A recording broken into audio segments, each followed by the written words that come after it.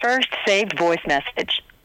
Sent Thursday, July 23rd at 2:12 p.m. from 9:0. Duration 38 seconds. Hello, Jen. It's your friend Fred calling from Action News. I just wanted to touch base with you. I have been looking over your website and all kinds of exciting things up there, but I thought was interesting is under your projects tab. Message erased. Next message. Sorry for the noise, my fan.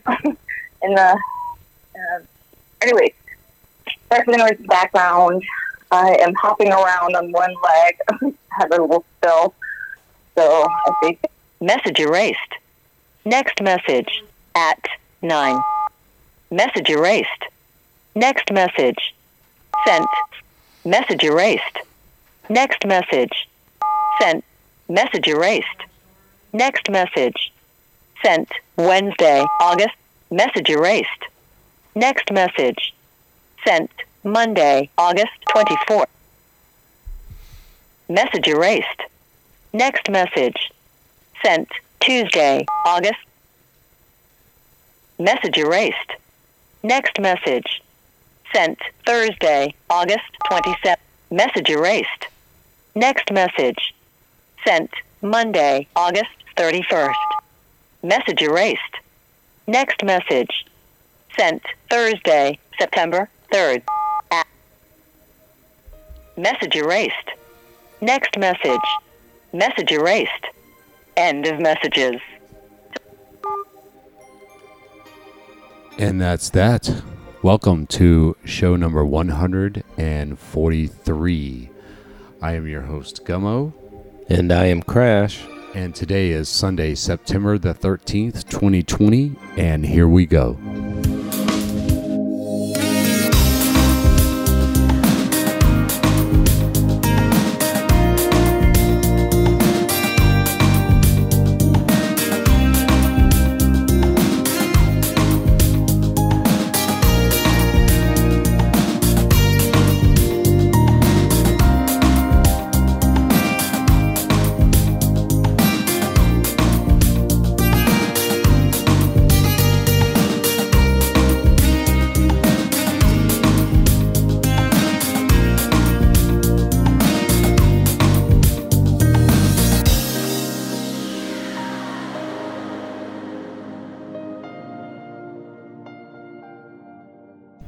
And good evening and welcome to the show.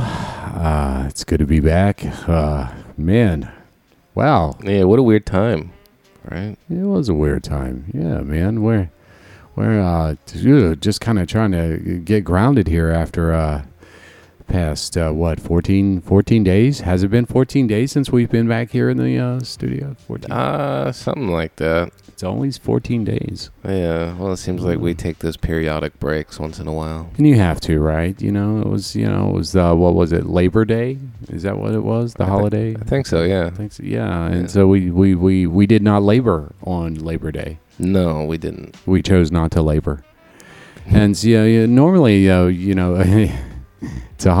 for those of you listening outside of the United States, basically what we're talking about is a holiday.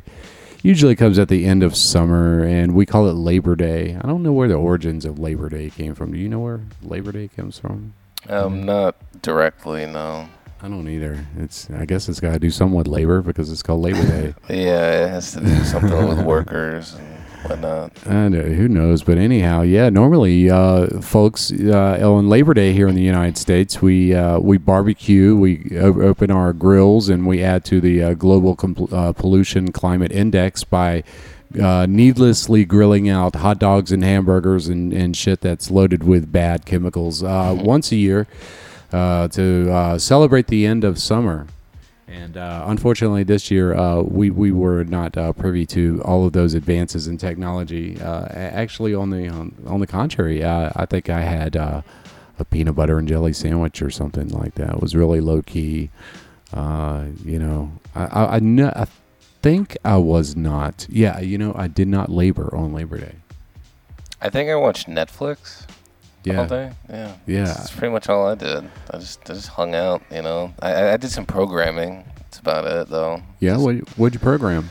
Just a random number generator, but it's instead of it being pseudo-random, it's actually cryptographically random. Right. Or cryptographically secure. Cryptographically secure. Yeah. Well, cool. Good luck with it. Are you in the middle of it and at the end of your project? Oh, no, it was just a little fun project. Nice. Okay. Yeah, it's literally just taking a pseudo-random number generator and flipping it on its head. It's nice. 10 lines of code. 10 lines of code. Yeah. Wow, man. Well, congratulations. Anything else popping off with you, man? Just checking out Netflix. Checked out a new movie last night. It's called Legend. Yeah, a gangster movie about two brothers who go around kind of kicking ass and with the rackets and all that. Yeah, it's like your typical 50s mob movie. It actually takes place in the 60s. Okay. So, worth a watch? Oh, hell yeah. It's 2 hours. 2 hours. Definitely get some popcorn or snacks or something. Way longer than my attention span. Hey, it's not as long as The Irishman, which is 3 hours long. Oh, wow. But it's totally worth it because it's got 3 legends in it. So you got De Niro, Pacino, and Pesci. So. Oh, wow. Yeah. Yeah. My faves. Yeah, they're great actors. And not only that, but they did age regression, too, for them using AI technology. And Really? It's fucking phenomenal. Okay. I thought I was looking at a young Joe Pesci, and it blew my mind. Oh, wow. And what's the name of the movie again? The Irishman. The Irishman. Yeah. Wow. And then, they use a bunch of that age regression in there. And it's great, though. They did Jeff Bridges in Tron. Yeah. In the Tron sequel. Yeah, and it's getting better. They're getting more use out of it. So, and that's what I thought, too. I thought about it as being Jeff Bridges with Tron, too, when I first saw it. Because at the beginning, you can see De Niro, and it's incredible to see the difference. Wow. Yeah, before long, people will be able to download themselves into a new body thanks to Neuralink. Man. Oh, yeah. Before long, we're going to be able to implement ourselves into the movie. I mean, we have video games now, but it's soon enough, we'll be able to be in the video game. Oh, man. Yeah. I weep for the future from that capacity. I don't know. Perhaps I'm wrong. I hope I'm wrong. No. It's. I think that we're thinking about it wrong. Perhaps because I think the technology is inevitable. Right. It's just going to be, it's going to have to happen. Yeah, and I think about it from my perspective as what can you do with new technology from a criminalistic point of view, right? How can I take advantage of this in the world of crime, right? Like how does this work? Or how does that work? Yeah, but I think maybe we're focusing too much on that because I think there's so many more there's so many other applications like medical and banking and this, that, and the other. So it's the good definitely always outweigh the bad. Yeah, of always course. will. Well, it always balances out the bad. I mean, there's always parts of both in each other. So I agree. Yeah. I agree. I saw a cool car this week. Oh yeah, what kind? Yeah, what make a model? It was it was by a new company called Lucid. Lucid. Okay. And it's an electric car, and it's a challenger to the Tesla. Yeah.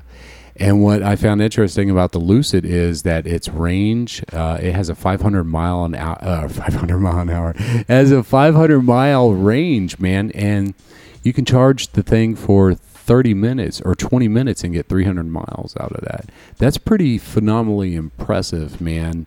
I mean, you stop for 20 minutes every 300 miles and boom, plug it in for 20 minutes. That's long, and that's about the average time that it takes to go in and freshen up in the restroom, grab something, cold to drink, stretch your arms, and by the time you jump back in your car, you've got 300 miles ready to go, and that's phenomenal, man, without burning any fossil fuels or anything. So I found that car, and I found out all of the other uses that it has, right? Like it can power your home. Like I found that very, anyhow, I don't want to sound like a spokesperson for Lucid, but it was a cool car, man. I think it was So you can use it as an external battery source for home? Man, I want one. And if anyone at Lucid, dude, and if anyone at Lucid listens to this podcast, send me one for God's sakes, because you should look at the interior of that shit. Yeah, it's completely fresh. Okay. Or I'll take a Cadillac. Well, yeah, that works too. Or the like electric Cadillacs, man. Dude, I saw the electric Cadillacs and they're badass. Oh, come on. I forgot the name of it. It's whatever, but it was, I like Cadillacs, man. They're really nice, But why? It's the best GM has to offer, right? And I've always liked the brand, man. When I was a kid, you growing up in the hood, man. You see, the big drug dealer dude driving the big fancy Cadillac, and you're like, yeah, one day I'm gonna drive that Cadillac. Yeah, but why are we still constrained the roads? Why aren't we levitating and flying? Dude, we're not. Come on, man. Doc Brown estimated by now we would be, and we haven't even fucking converted to electric fully. I think a lot of that weighs on our government, right? And the big Five Eyes thing, and how that all comes together, and regulation versus corporation and all that. And I don't want to get into that, because then it gets really to sum it up, it's just greed is fucking everything. Pretty much, yeah. Greed always prevents and stifles innovation. We all know that. I mean, if you lived on an island, right? So if you lived on an island with 5-10 other people, eventually someone is going to become greedy in one capacity or another. And so true, it works that way with the billions of people that we share this planet with. No surprise. But long story short, the car was cool as shit. Yeah, okay. So I'll check it out. Cool. It's called the Lucid? It's Lucid. The Lucid. Lucid car. Check it out. The Lucid. Or just Lucid. Lucid. Just Lucid. It's a Lucid car. I get it. And, people are, and from and I see a complaint of the price, right? $169,000 for this thing. Well, what kind of features are in it? I mean, or does it have? I have no idea, but it looked cool. But that's it? It just looked cool? Yeah, it looked cool. Dude, I mean, I would look cool in that. So what? That's like buying a shirt that's like $1,000 just because it looks cool. Yeah, but didn't you have $1,000 shirt that looks cool that you paid $1,000 for? I don't know. Maybe I'm on the flip side of the coin.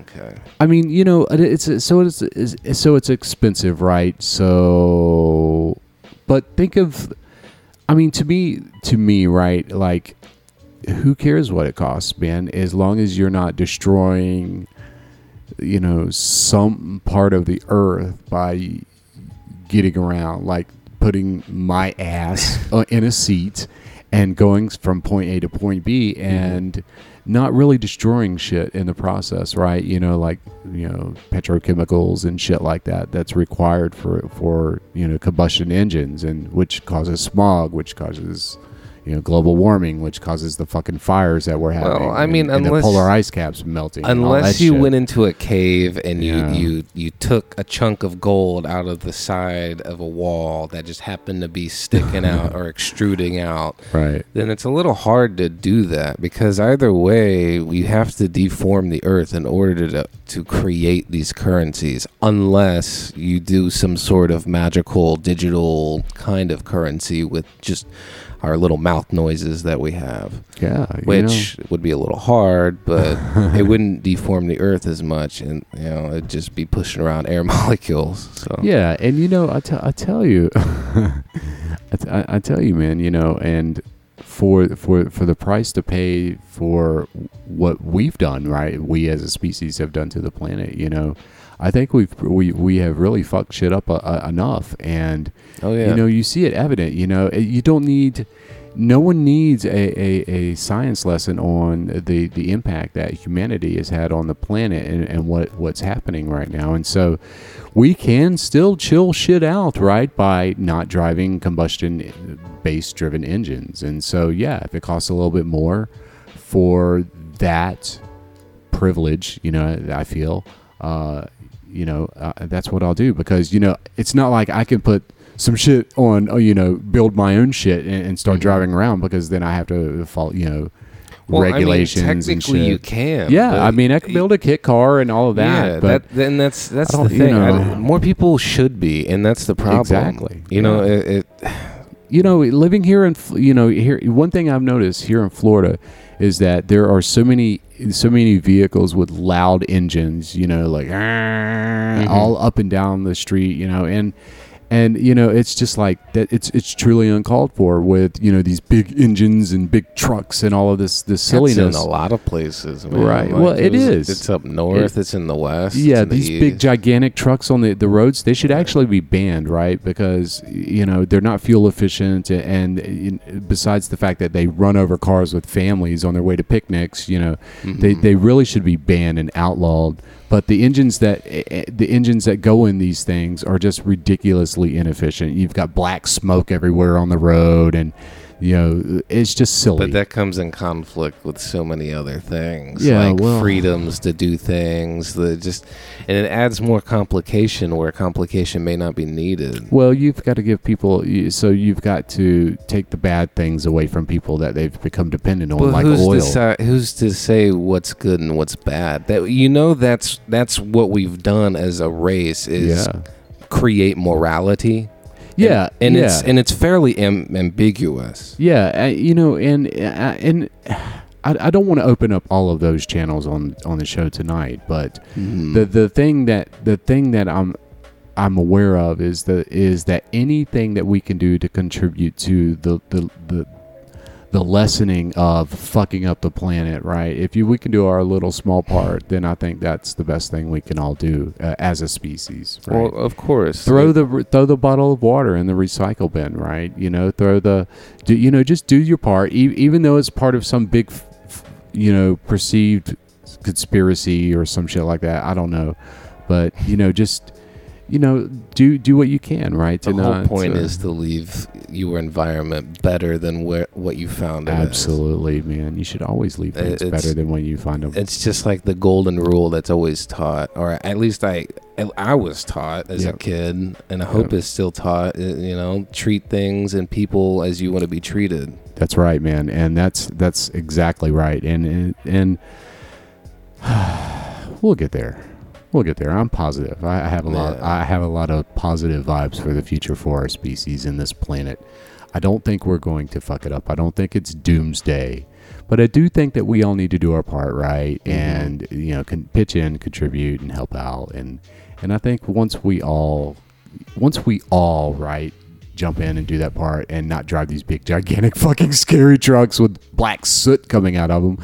I think once people like that assume the role of driving a truck flying machine. Yeah, a flying machine or a truck with electric motor that doesn't pollute the environment. It'd be better if we had air lanes instead. Air lanes. Well, yeah, think about it. I see people with jetpacks now on their wrists. Well, yeah, because people want to fly. People want to get in the air. It's bullshit that we're stuck to the ground and having big rigs in front of you and shit. We should be flying. Yeah, Emmett Brown committed to doing shit. Hey, I will always bring that shit up. All right? Brown. That's funny, man. So I'm gonna jump off that, man. What else is I tell you, there's been a lot of things happening. Julian Assange, you remember him?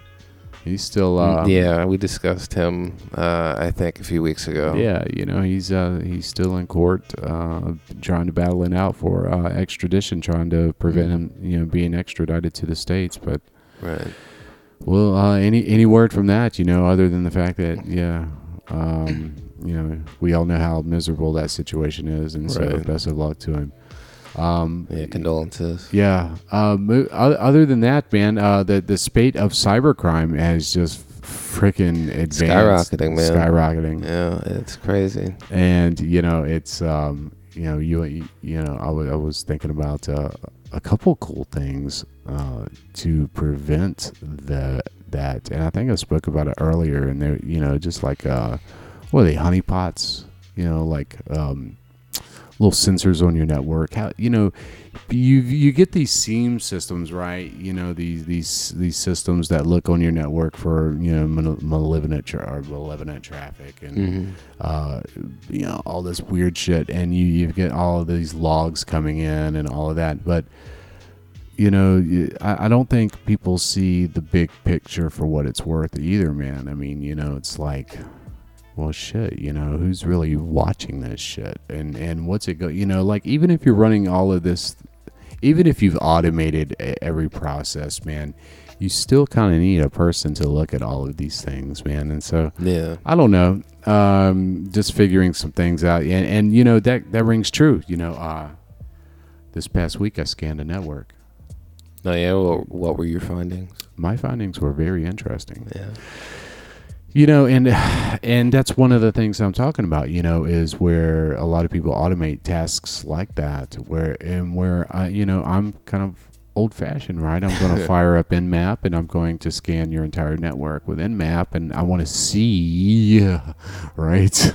I want to see what's going on, and I think I get a clearer picture and indicator, you know, that way, and yeah, so, you know, you find some interesting things, you work on fixing them and moving on in life. It's not too you know, dramatic, serious, and all that. But there's a hurricane a couple hundred miles to our west. Did you know that? I did not. There was a hurricane out there. Really? It's hurricane. I don't even know what the name of the hurricane is. Is it a hurricane or a tropical storm? It's a tropical storm right now. It's moving across South Florida as we actually speak. Oh, okay. Yeah, and by like Monday morning or Monday afternoon, it should be hitting the Louisiana, New Orleans coastline. So I think that was like 2 weeks ago. There was the same thing happening.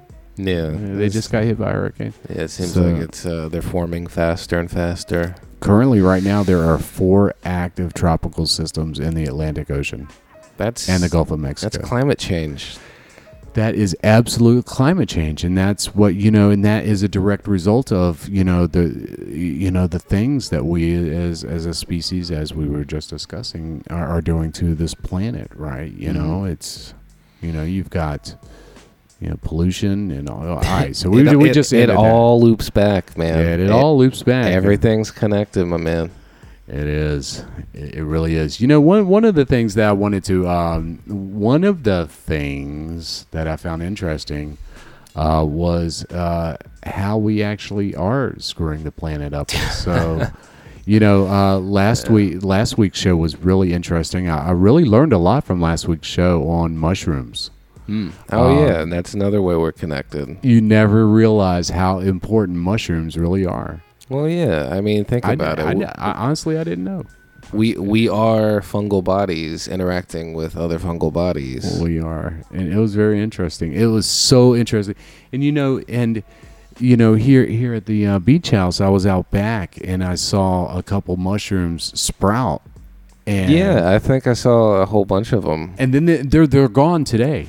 They're gone. I don't know. I saw some actually because it rained earlier, and apparently there was more that. They come and they go. Yeah, it's the coolest thing. And so now that I listened to the show, right, and found out the real cool things that mushrooms are doing for our wonderful planet, now I know. I was like, oh wow, I knew. You know, I listened to the show, and now I know about that. So yeah, it's great. They enrich the earth. You know, they're the greatest decomposer on earth, and that's right, man. And they're very important. Without them, we wouldn't have a lot of what we have. We wouldn't be alive, really. Yeah, and it's kind of funny. It really is. And folks, what we're talking about is last week's show. If you haven't heard about it, you should. And go learn everything you can about mushrooms and how important and impactful they are to us as a species. So, all right, without further ado, let's go ahead and run into this little tidbit that I want to share with everybody tonight, just about how badly we are fucking up the planet. So we'll be back after this, and enjoy. The most massive tsunami, perfect storm is bearing down upon us. This perfect storm is mounting a grim reality, increasingly grim reality, and we are facing that reality with the full belief that we can solve our problems with technology, and that's very understandable. Now, this perfect storm that we are facing is the result of our rising population, rising towards 10 billion people, land that is turning to desert, and of course, climate change. Now, there's no question about it at all. We will only solve the problem of replacing fossil fuels with technology. But fossil fuels, carbon, coal, and gas, are by no means the only thing that is causing climate change. Desertification is a fancy word for land that is turning to desert. And this happens only when we create too much bare ground. There's no other cause. And I intend to focus on most of the world's land that is turning to desert. But I have for you a very simple message that offers more hope than you can imagine. We have environments where humidity is guaranteed throughout the year. On those, it is almost impossible to create vast areas of bare ground, no matter what you do. Nature covers it up so quickly. And we have environments where we have months of humidity followed by months of dryness, and that is where desertification is occurring. Fortunately, with space technology now, we can look at it from space. And when we do, you can see the proportions fairly well. Generally, what you see in green is not desertifying, and what you see in brown is. And these are by far the greatest areas of the Earth. About 2/3, I would guess, of the world is desertifying. I took this picture in the Tihama Desert while 25 millimeters, that's an inch of rain, was falling. Think of it in terms of drums of water, each containing 200 liters. Over 1,000 drums of water fell on every hectare of that land that day. The next day, the land looked like this. Where had that water gone? Some of it ran off as flooding, but most of the water that soaked into the soil simply evaporated out again, exactly as it does in your garden if you leave the soil uncovered. Now, because the fate of water and carbon are tied to soil organic matter, when we damage soils, you give off carbon. Carbon goes back to the atmosphere. Now, you are told over and over, repeatedly, that desertification is only occurring in arid and semi-arid areas of the world, and that tall grasslands like this one, in high rainfall, are of no consequence. But if you do not look at grasslands, but look down into them, you find that most of the soil in that grassland that you've just seen is bare and covered with a crust of algae, leading to increased runoff and evaporation. That is the cancer of desertification that we do not recognize till its terminal form.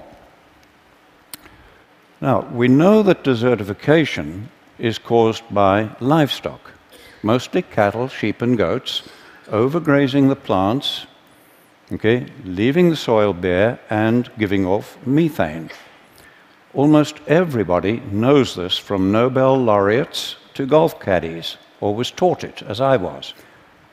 Now, the environments like you see here, dusty environments in Africa, where I grew up, and I loved wildlife, and so I grew up hating livestock because of the damage they were doing. And then my university education as an ecologist reinforced my beliefs. Well, I have news for you. We were once just as certain that the world was flat. We were wrong then, and we are wrong again. And I want to invite you now to come along on my journey of re-education and discovery. When I was a young man, a young biologist in Africa, I was involved in setting aside marvelous areas as future national parks. Now, no sooner, this was in the 1950s, and no sooner did we remove the hunting, drum-beating people to protect the animals, then the land began to deteriorate, as you see in this park that we formed. Now, no livestock were involved, but suspecting that we had too many elephants now, I did the research and I proved we had too many, and I recommended that we would have to reduce their numbers and bring them down to a level that the land could sustain. Now, that was a terrible decision for me to have to make, and it was political dynamite, frankly. So our government formed a team of experts to evaluate my research. They agreed with me, and over the following years, we shot 40,000 elephants to try to stop the damage. And it got worse, not better. Loving elephants as I do, that was the saddest and greatest blunder of my life, and I will carry that to my grave. One good thing did come out of it. It made me absolutely determined to devote my life to finding solutions. When I came to the United States, I got a shock to find national parks like this one desertifying as badly as anything in Africa. And there'd been no livestock on this land for over 70 years. And I found that American scientists had no explanation for this except that it is arid and natural. So I then began looking at all the research plots I could over the whole of the western United States where cattle had been removed to prove that it would stop desertification. But I found the opposite. As we see on this research station, where this grassland that was green in 1961, by 2002, had changed to that situation. And the authors of the position paper on climate change, from which I obtained these pictures, attribute this change to unknown processes. Clearly, we have never understood what is causing desertification, which has destroyed many civilizations and now threatens us globally. We have never understood it.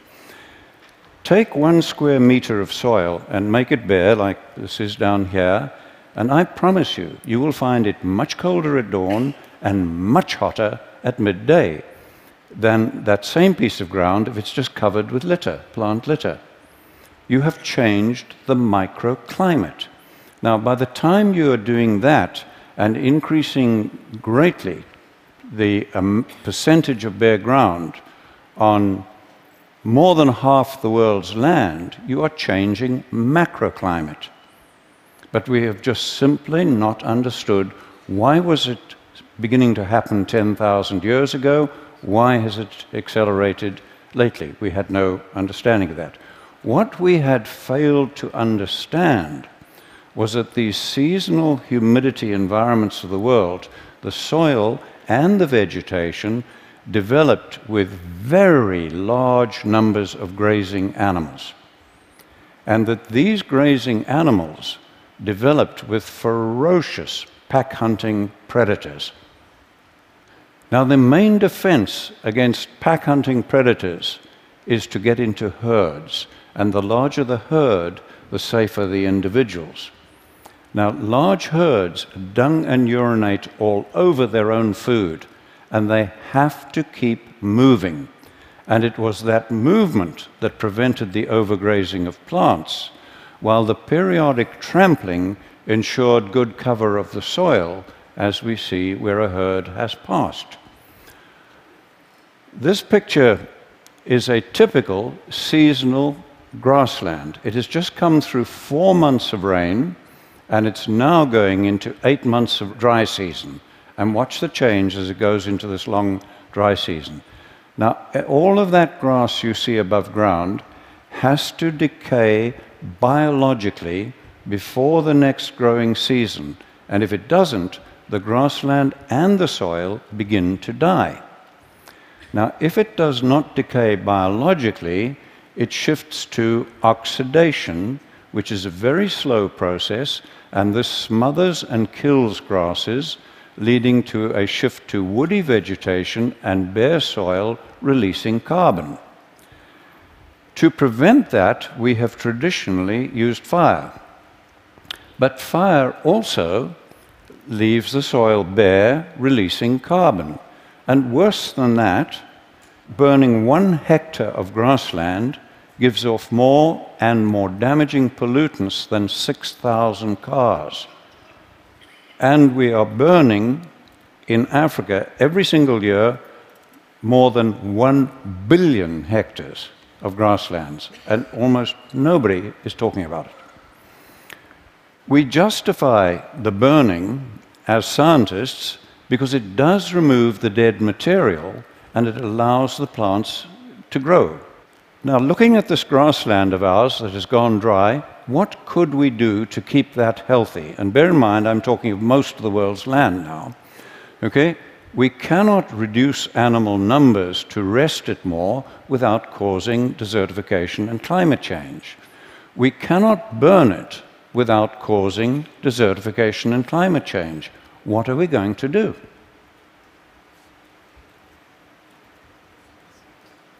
There is only one option.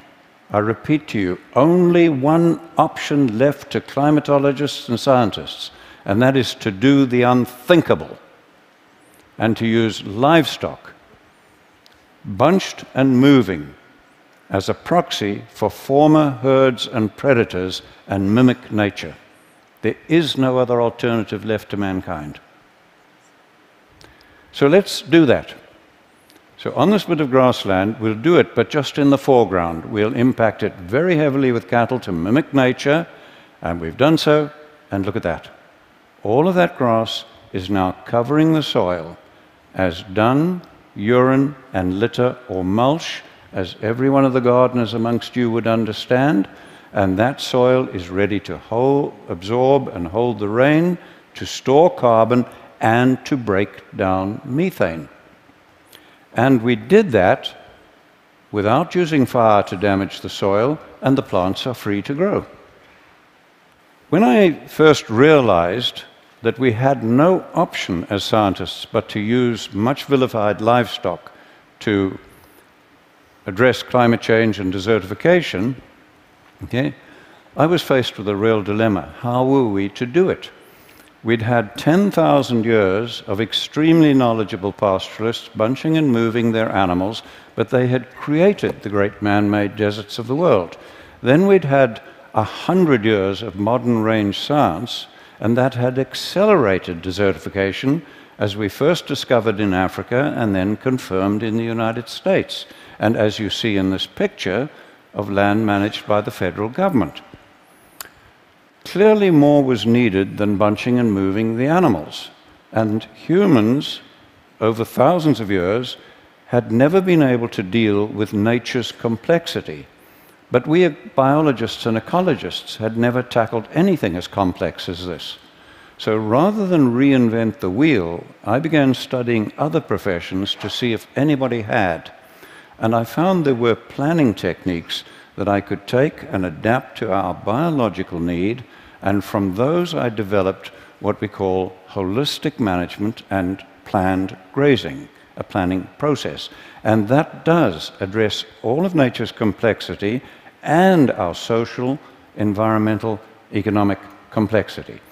Today, we have young women like this one teaching villagers in Africa how to put their animals together into larger herds, plan their grazing to mimic nature, and where we have them hold their animals overnight, we run them in a predator-friendly manner, because we have a lot of lions and so on, and where they do this and hold them overnight to prepare the crop fields, we're getting very great increases in crop yield as well.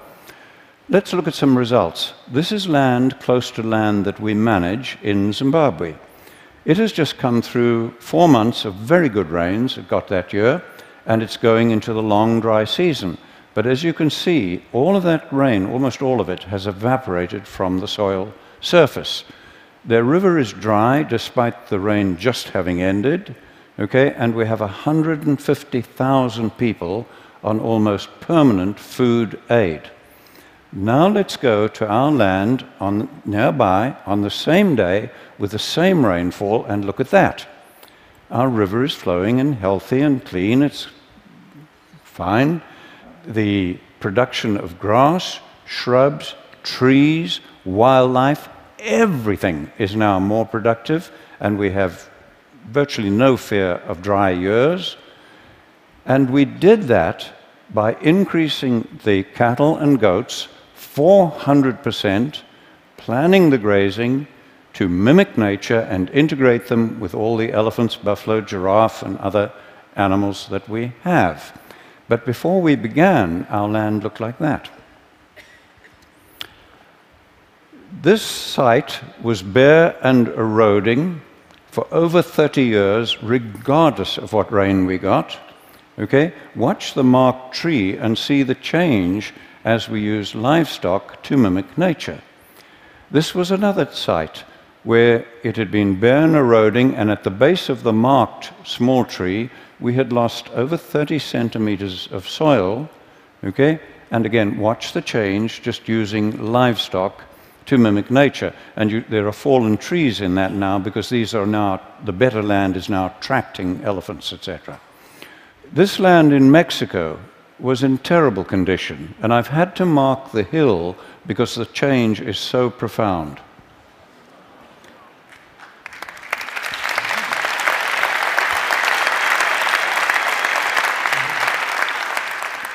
I began helping a family in the Karoo Desert in the 1970s, turn the desert that you see on the right there back to grassland, and thankfully now their grandchildren are on the land with hope for the future.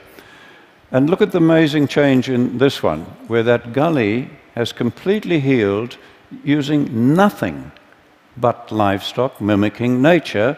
And once more, we have the third generation of that family on that land with their flag still flying. The vast grasslands of Patagonia are turning to desert, as you see here. The man in the middle is an Argentinian researcher, and he has documented the steady decline of that land over the years as they kept reducing the sheep numbers. They put 25,000 sheep in one flock, really mimicking nature now, with planned grazing, okay? And they have documented a 50% increase in the production of the land in the first year. We now have in the violent Horn of Africa pastoralists planning their grazing to mimic nature and openly saying it is the only hope they have of saving their families and saving their culture. 95% of that land can only feed people from animals. I remind you that I am talking about most of the world's land here that controls our fate, including the most violent region of the world where only animals can feed people from about 95% of the land. What we are doing globally is causing climate change as much as, I believe, fossil fuels, and maybe more than fossil fuels. But worse than that, it is causing hunger, poverty, violence, social breakdown, and war. And as I am talking to you, millions of men, women, and children are suffering and dying. And if this continues, we are unlikely to be able to stop the climate changing even after we have eliminated the use of fossil fuels. I believe I've shown you how we can work with nature at very low cost to reverse all this. We are already doing so on about 15 million hectares on 5 continents. And people who understand far more about carbon than I do calculate that for illustrative purposes, if we do what I'm showing you here, we can take enough carbon out of the atmosphere and safely store it in the grassland soils for thousands of years. And if we just do that on about half the world's grasslands that I've shown you, we can take us back to pre-industrial levels while feeding people. I can think of almost nothing that offers more hope for our planet, for your children, and their children, and all of humanity. Thank you.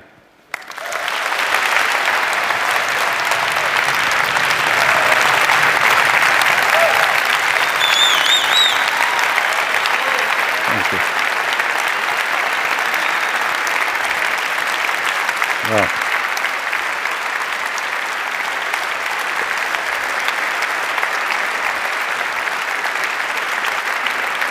thank you, Chris. Thank you. Thank you. I have, and I'm sure everyone here has, A, 100 questions, B, wants to hug you. I'm just going to ask you one quick question. When you first start this, and you bring in a flock of animals, it's desert.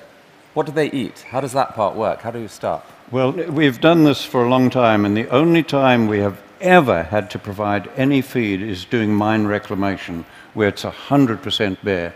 But many years ago, we took the worst land in Zimbabwe, where I offered a 5-pound note in a 100-mile drive if somebody could find one grass in a 100-mile drive. And on that, we trebled the stocking rate, the number of animals, in the first year with no feeding, just by the movement, mimicking nature, and using a sigmoid curve, that principle. It's a little bit technical to explain here, but well, I would love to. Yeah. I mean, this is such an interesting and important idea. Yeah. The best people on our blog are going to come and talk to you and try and. I want to get more on this that we wonderful. Can share along with the talk. That is an astonishing talk, truly an astonishing talk, and I think you heard that we all are cheering you on your way. Thank you so much. Well, thank you all. Thank you. Thank you, Chris.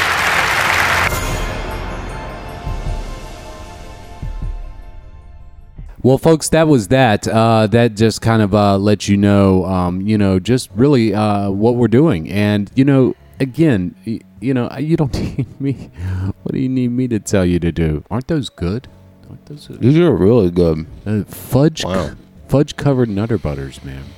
Yeah, man. It looks like a double layer of cookie. And then there's peanut butter in the middle. There's chocolate. I couldn't resist it. I had to buy them. And I had to try it. These are amazing. I had 2 of them, man, and only then, after I ate 2 of them, then that's when I read the ingredients and the nutrition facts label. Hence why I only have 1. Yeah, it was really good, man.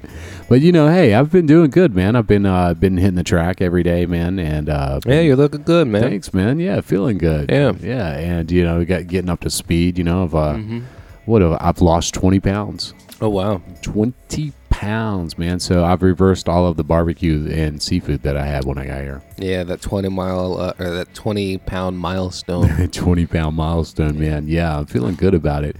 And my target is, I don't want to get too skinny, but the point is to slim pounds. down and to bulk up. Yeah, get some protein. I'm too old to bulk up, man.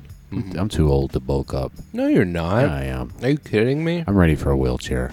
Dude, you have like 100-year-olds that are super buff and shit. Yeah, I know, man. It's crazy. That'd look weird, though, man. I mean, it depends. An old guy like me walking around all buffed out. Well, some have really young-looking skin, so they can kind of get away with it. Some just look like they're in their 60s. Yeah, that's true, but I don't want to be one of those. Younger. I don't want to be one of those testosteroned out dudes, in my middle age. That's kind of weird, but I don't know. But yeah, feeling good, man. 10 more pounds, I guess I've got left. Yeah, and start lifting some weights or something. I've got that on the roadmap. Yeah, for sure. I got to some kung fu or karate. I've already learned kung fu, dude. Oh well. So. What else we got, man? And I think that's it. We're out of time. Now. Yeah, man. Anything else we want to pop off, man? Nothing really. No, man. That's same silliness. Yeah, just everyone stay safe. Wash your hands. Be kind to one another. Be kind to one another. Visit the website. Yeah. Visit the website hackers.xxx. Yeah, check us out everywhere online. We're somewhere. We're somewhere. Just type in hackers. I sent a tweet out this week. Oh, I did. Yes, it was a lovely tweet. It was in remembrance to all of the families and victims of the 9/11 terrorist attacks. Oh, yes. And that was my tweet this week, and I felt very privileged to send that tweet out on the behalf of on the name of hackers. And so that we is on Twitter, and you can check me out on Twitter, twitter.com/Gummo, GUMMOXXX. Check us out on the website, hackers.xxx, as my man just said. And you can hit the contact link as well. We got that new, brand new hype-ass contact page running now as well. Yeah, so we have them animations, man. Yeah, we do. What else is out there? I don't know what else is out there. And I guess I'm going to echo your sentiment, man. Just wash your hands, folks, please. Do the right thing. Stay the hell away from people right now. Wear a mask, social distance. There is a vaccine in the works. We do see it coming out. Before I close the show out, I'll tell you what. I was reading an article about something called doom scrolling. Doom scrolling? What is that? Doom scrolling. It's basically where people take everyone is on their mobile device, right? They're flipping and all of that. Yeah, and swiping, tapping. Yeah, swiping, tapping, all of that. Yeah. And God bless you if you do that. But it was an article about the actual, just always searching, flipping, scrolling for that next bit of information that's bad, right? What has some political stunt happened, or what disaster has emerged, or what like that. And I think there's a lot of emphasis and focus on all of the doom and bad things in life. And I think really what people forget is, the wonderful things in life. Like, if you can get away from some of these larger cities and metropolitan areas, wherever you live on the earth, and go to somewhere very dark at night and just look up in the sky, and you'll see the Milky Way. Oh, yeah. Did you, and a lot of people don't realize that because of light pollution, right? And another form of pollution, another form of things we're doing bad to our planet. Right. There's only a very few places left in the earth where you could go outside at night and look up and see billions of stars. How billions. It's meant to be. How it's meant to be, right? Yeah. So think about that for a minute and do a Google search on that and figure it out as well.